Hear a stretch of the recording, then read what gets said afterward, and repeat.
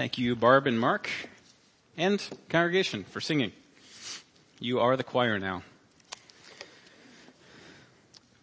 Well, for those of you who don't already know, we are starting the Gospel of Mark for the summer, and we started last Sunday, and we've had on our website and in print, this has actually gone to second printing already, if you can believe it. I know. Comes out in paperback this fall. But we've got a daily devotional Monday through Friday, and this is a great way to get just 5 to 10 minutes a day in the morning or in the evening, around the dinner table with your family, however you want to do it. It's a great way to stay plugged into what we're doing, and it prepares you each week for church. And each Tuesday there will be a Bible study to come and discuss whatever insights you had.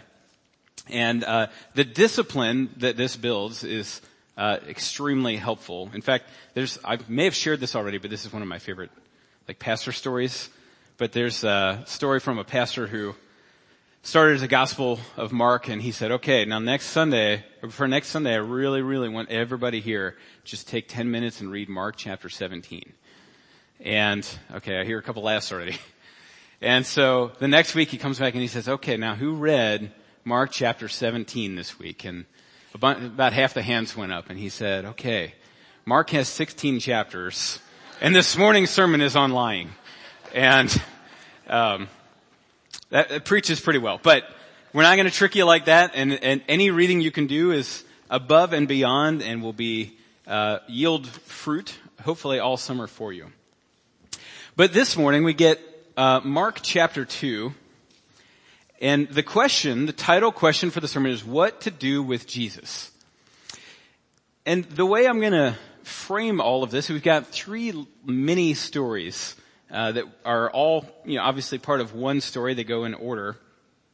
But here's the challenge for us is, do we only love Jesus when he says things that we want him to say, or he tells us what we want to hear? Is that the only time we love Jesus? What do we do with Jesus when he steps across those boundaries? And I was trying to think of an illustration of this, and then a kind of trite one, but really simple one happened last night. So it's not always easy to follow a source of authority when we disagree with them. So last night, my wife and I wanted to go for a walk, and it was humid. I heard there were going to be thunderstorms, so I pulled out my weather app, and we were getting ready to eat dinner, and we were like, okay, we'll eat dinner and then we'll go for a walk. And I checked, and it said it was going to start raining in 45 minutes. And I was like, okay, Susan, pull out your phone, check your weather app, and see what that tells you, and we'll listen to whichever one tells us what we want to hear. Now, this is not a smart way to do it. Now, luckily we didn't get rained on, but that's hardly the point of the story. So the truth is, it's going to rain when it's going to rain.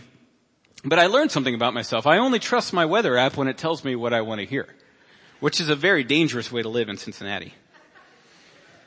And one of our early presidents said, facts are stubborn things, but our minds are even more stubborn.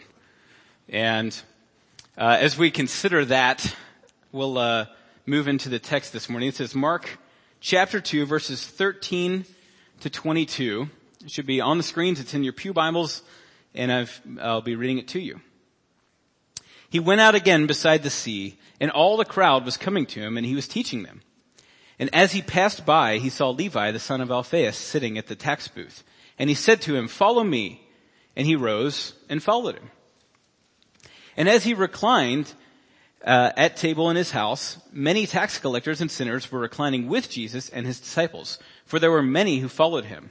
And the scribes of the Pharisees, when they saw he was eating with sinners and tax collectors, said to his disciples, why does he eat with tax collectors and sinners?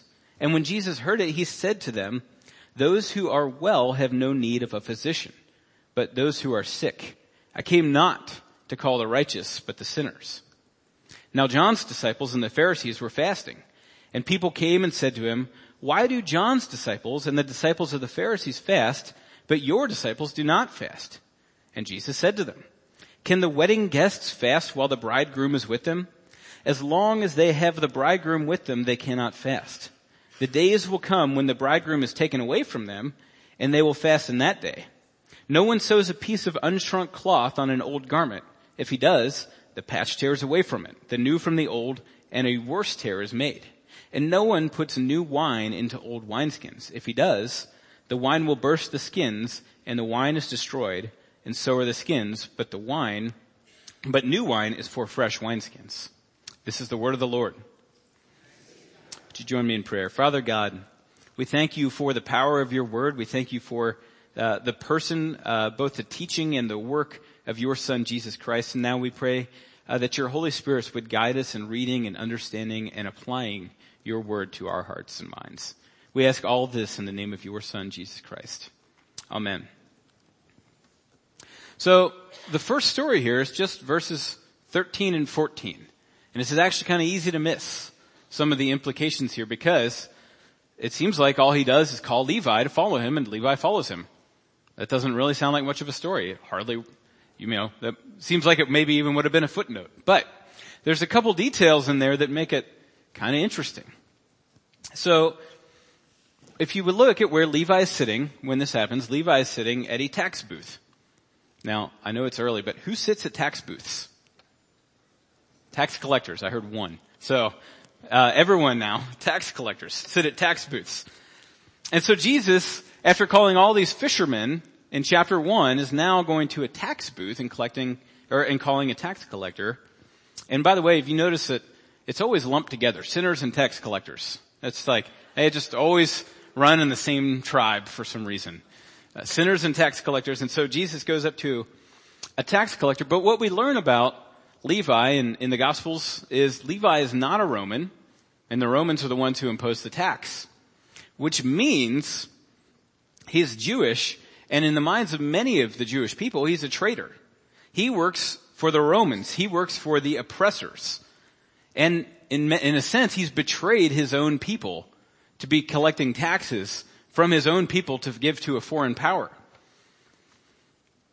But that's not all. If you look at where his tax booth is located, it's by the sea. And commentators have suggested it's fairly reasonable to assume a tax collector by the sea taxes fishermen. Which means not only he's in a general vague sense is he siding with the oppressor as a traitor, but he's the specific oppressor and traitor oppressing Jesus' disciples that he called earlier, fishermen. And so this presents us with an interesting problem. Jesus invites someone into his group, and has specifically been the oppressor, the traitor of his disciples, but Levi accepts the invitation and Jesus welcomes him in. And so if we just pause and think about this for just a moment, are you okay with Jesus when he welcomes traitors, oppressors, and your personal enemies to come and follow him? Is that okay with you? If your worst enemies, the traitor, someone that's oppressing you, a personal enemy, someone you've got a real grudge against who's done you wrong, and Jesus says to them, come follow me, and they go follow him, how's that sit with you?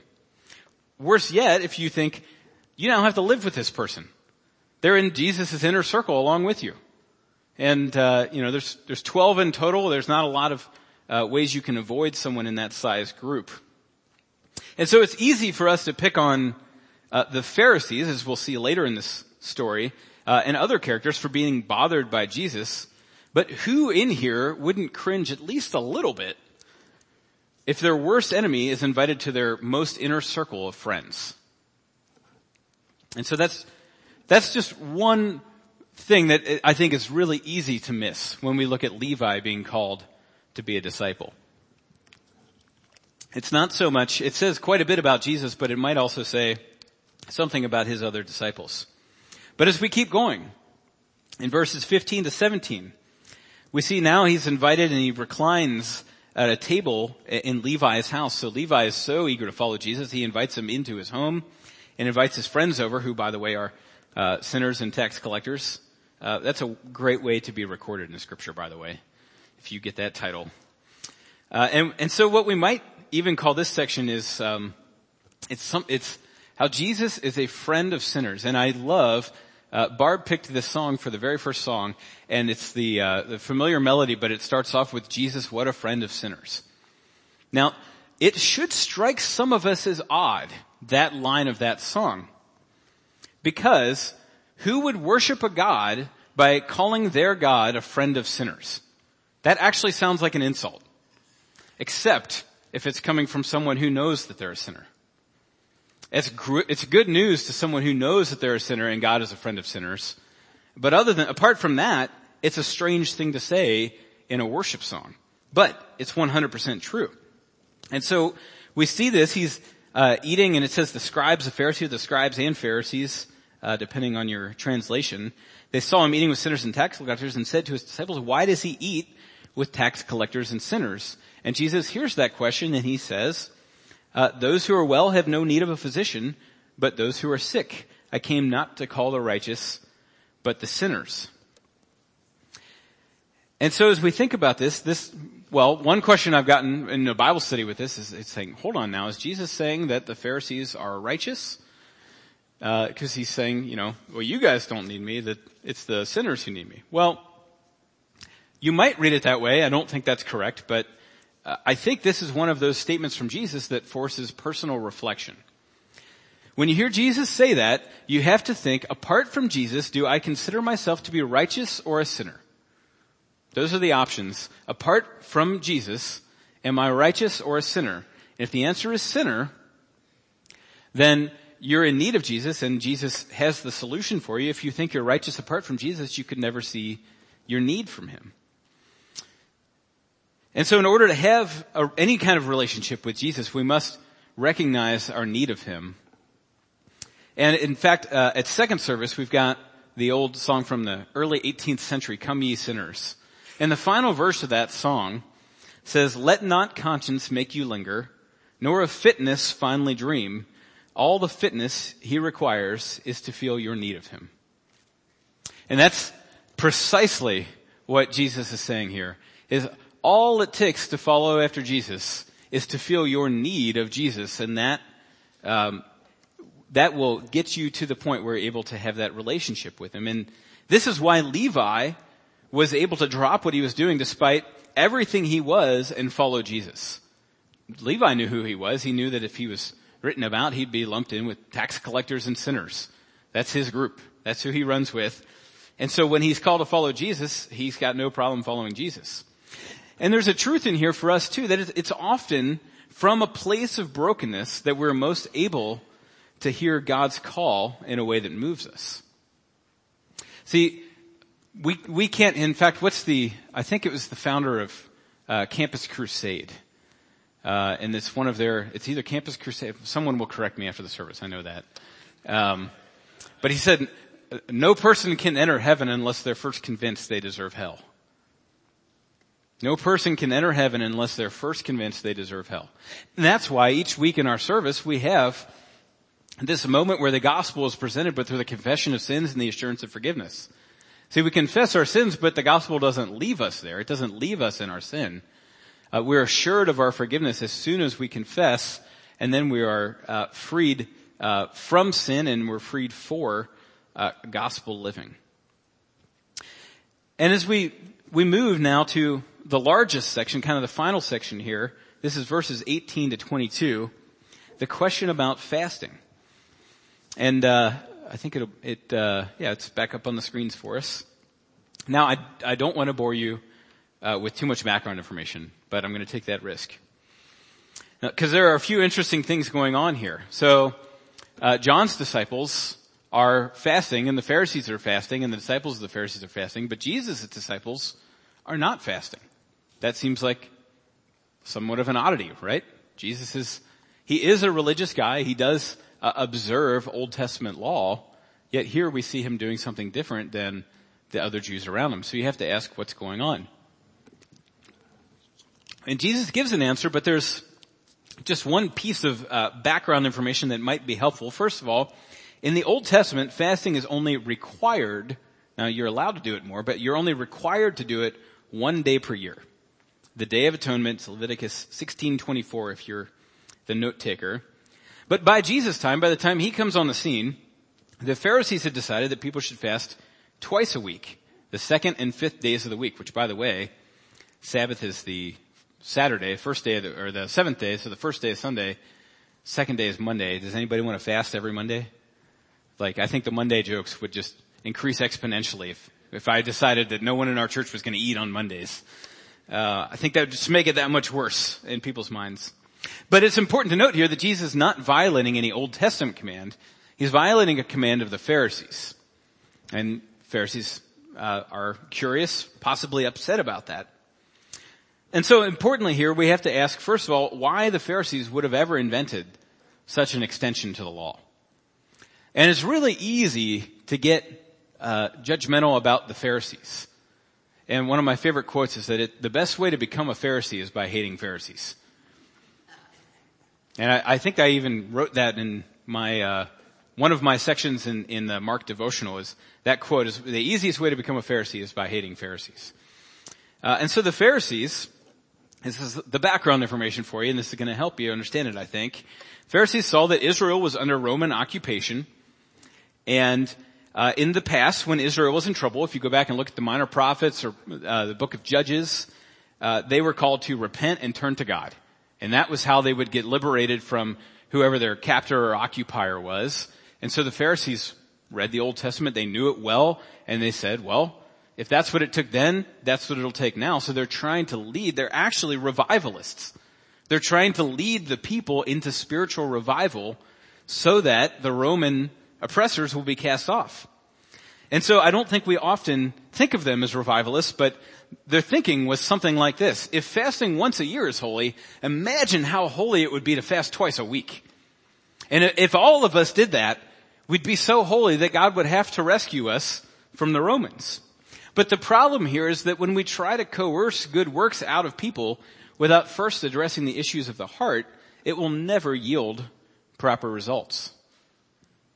And so you can see potentially good intentions gone wrong with the Pharisees. And I don't think that's how we usually think of Pharisees. Maybe I'm in the minority here, but I just always learned they're bad guys. You know, it was almost like watching like a kid's TV show, you know, when the clearly the bad guy comes on screen and everybody starts booing. You know, that's how I learned how to read the Bible as a kid and through middle school and high school is you start booing the Pharisees every single time, and they're certainly on the wrong side of Jesus. So not making that defense, but I am just saying they tried to do some good things, but did them the wrong way. And that's a very dangerous trap that even Christians can fall into. And so the term that a lot of people use for what they've done here is fencing the law. They put a fence around it to guard that, to make sure no one breaks that fasting rule. We're going to add more fasting rules to keep that initial one even safer. Now this impulse still happens in the modern world. So there's a pastor, I was reading his commentary on this passage, and he said one time he was meeting with a woman and excuse me, and she was asking about the command to love your neighbor as yourself. And she had a very famous question. It's famous in scripture too. Who is my neighbor? And he's trying to describe to her, well, you know, Jesus defines it this way. He's the parable of the Good Samaritan. And she said, no. She said, well, you know, it can't be everyone. That would be impossible. It can't be that everyone is my neighbor. I can't manage that. So here's what we're going to do. And she pulled out a map and she marked where her house is. And she said, I want you to draw for me the square around all of the houses that are officially my neighbor. And I will love those people. And then I can fulfill Jesus' commandment. And it's funny, but I understand it too. It'd be way easier if we could just put up a fence and say, okay, I'm going to follow the law this way, and I'll never have to be guilty, and I won't have to worry about a guilty conscience of not doing everything I'm supposed to do. That'd be way easier, but that's not the command. And in the answer to that question by who's my neighbor is the parable of the Good Samaritan, and Jesus simply asks, you know, who was a good neighbor to this person? And everyone knew the answer. Not everyone likes the implications of the answer. And so Jesus responds to this question about why he's not fasting, and that's the background. You know, the Pharisees, they've set up these rules about fasting. Jesus is not breaking God's law, but he's breaking the Pharisees' law. And they say, well, why can't you fast? And he gives kind of a curious response. He says, can the wedding guests fast while the bridegroom is with them? Can you fast at the bachelor party? Is kind of the question. Can you fast while the groom is with you? As long as they have the groom with them, they cannot fast. And this is a curious response. And it's almost to say, and now if you think of, by the way, spiritually, one of the purposes, one of the goals of fasting is to draw near to the presence of God. And so you'll see Christians, and I think, what's his, Celebration of Discipline? Foster? Yeah, Foster. Drew's nodding yes. I trust him. Foster, he'll talk about fasting, and one of them is, if you feel like God is absent, you want to draw near to him, and that's why a lot of people fast during Lent. They give something up during Lent to try to draw closer to God. But Jesus is saying, why would my apostles try to grow closer to God when they're walking around with him every day? They're eating all their meals with him. They sleep in a tent next to him. They share a sleeping bag. They don't need to fast. They've got God right here with them. And he says now, once the bridegroom's taken away, they'll fast again. So he's not removing the spiritual discipline of fasting altogether for Christians and everyone who comes after him, but he is saying, while I'm here, why would they do that? It just doesn't make any sense. And then he goes on to say, this explanation of new and old fabric, new and old wineskins, does this make a lot of sense to everybody here? If this has made perfect sense to you the first time you read it, raise your hand. Okay.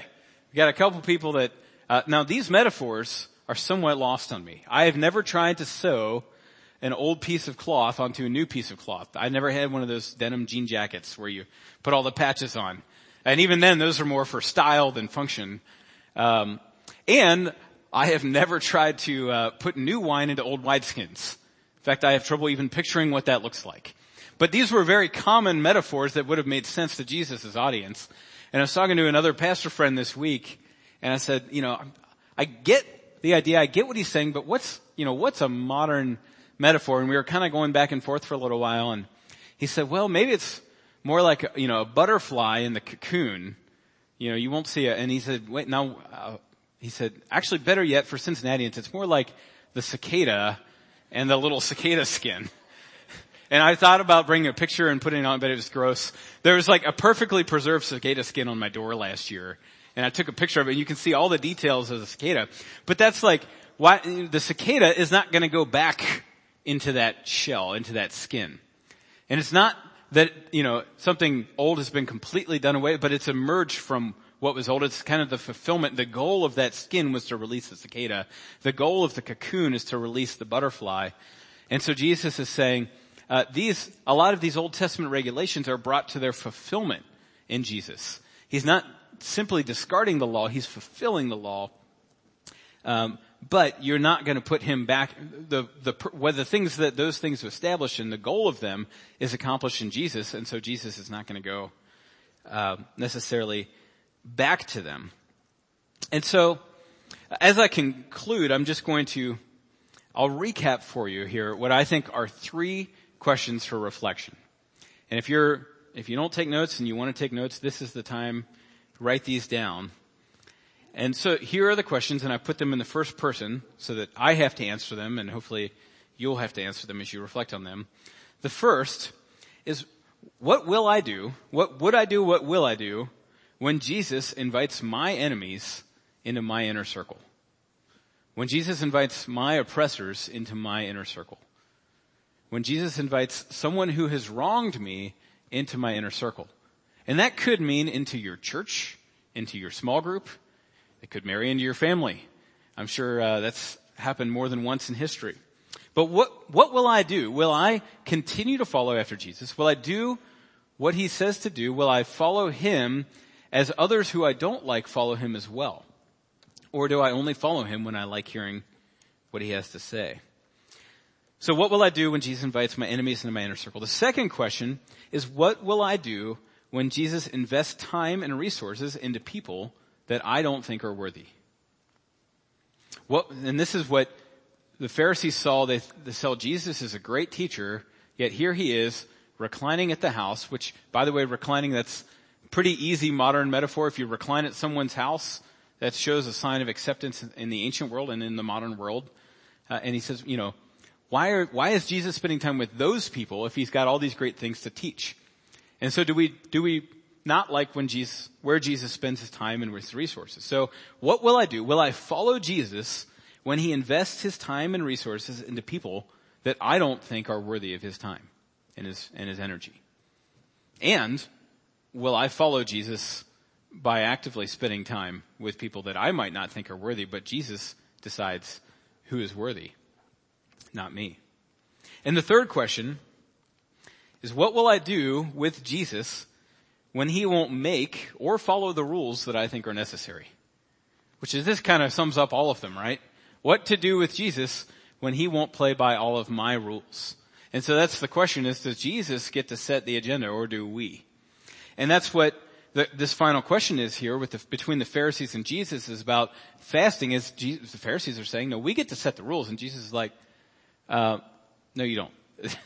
Jesus gets to set the rules, and his disciples are wise to be following him. And so we follow Jesus. And so there's a quote from my seminary professor that I keep thinking of different ways to word it, but I'll give you his version of it first. His name was Dan Doriani. And at the end of our ethics class, the final day of class, and this was a class you take in your last seminary, I think it was one of the last lectures I ever sat through, he said, sometimes following after Jesus will make you popular. Sometimes it won't. Follow him anyway. Sometimes following after Jesus will make you happy, and sometimes it won't. Follow him anyway. You can fill in the blank with whatever word you want there. The point is, follow Jesus anyway, and the answer is right there in the name of our sermon series, because Jesus is better. Jesus is better than the rules we can make up for ourselves. He's better than the systems of religion that we can construct or conceive, and all the terms of self-righteousness that we try to cling to. Jesus is better than those things, and so we follow him no matter what. Will you please join me in prayer? Father God, we thank you for your word this morning. We thank you for the example set to us by your Son, Jesus. And we thank you that you came to call not the righteous, but the sinners. And we know that we are in that camp, that boat, and we are thankful for the grace and mercy extended to us by the teaching and ministry and work of your Son, Jesus, throughout his life on the cross and in the victory of his resurrection.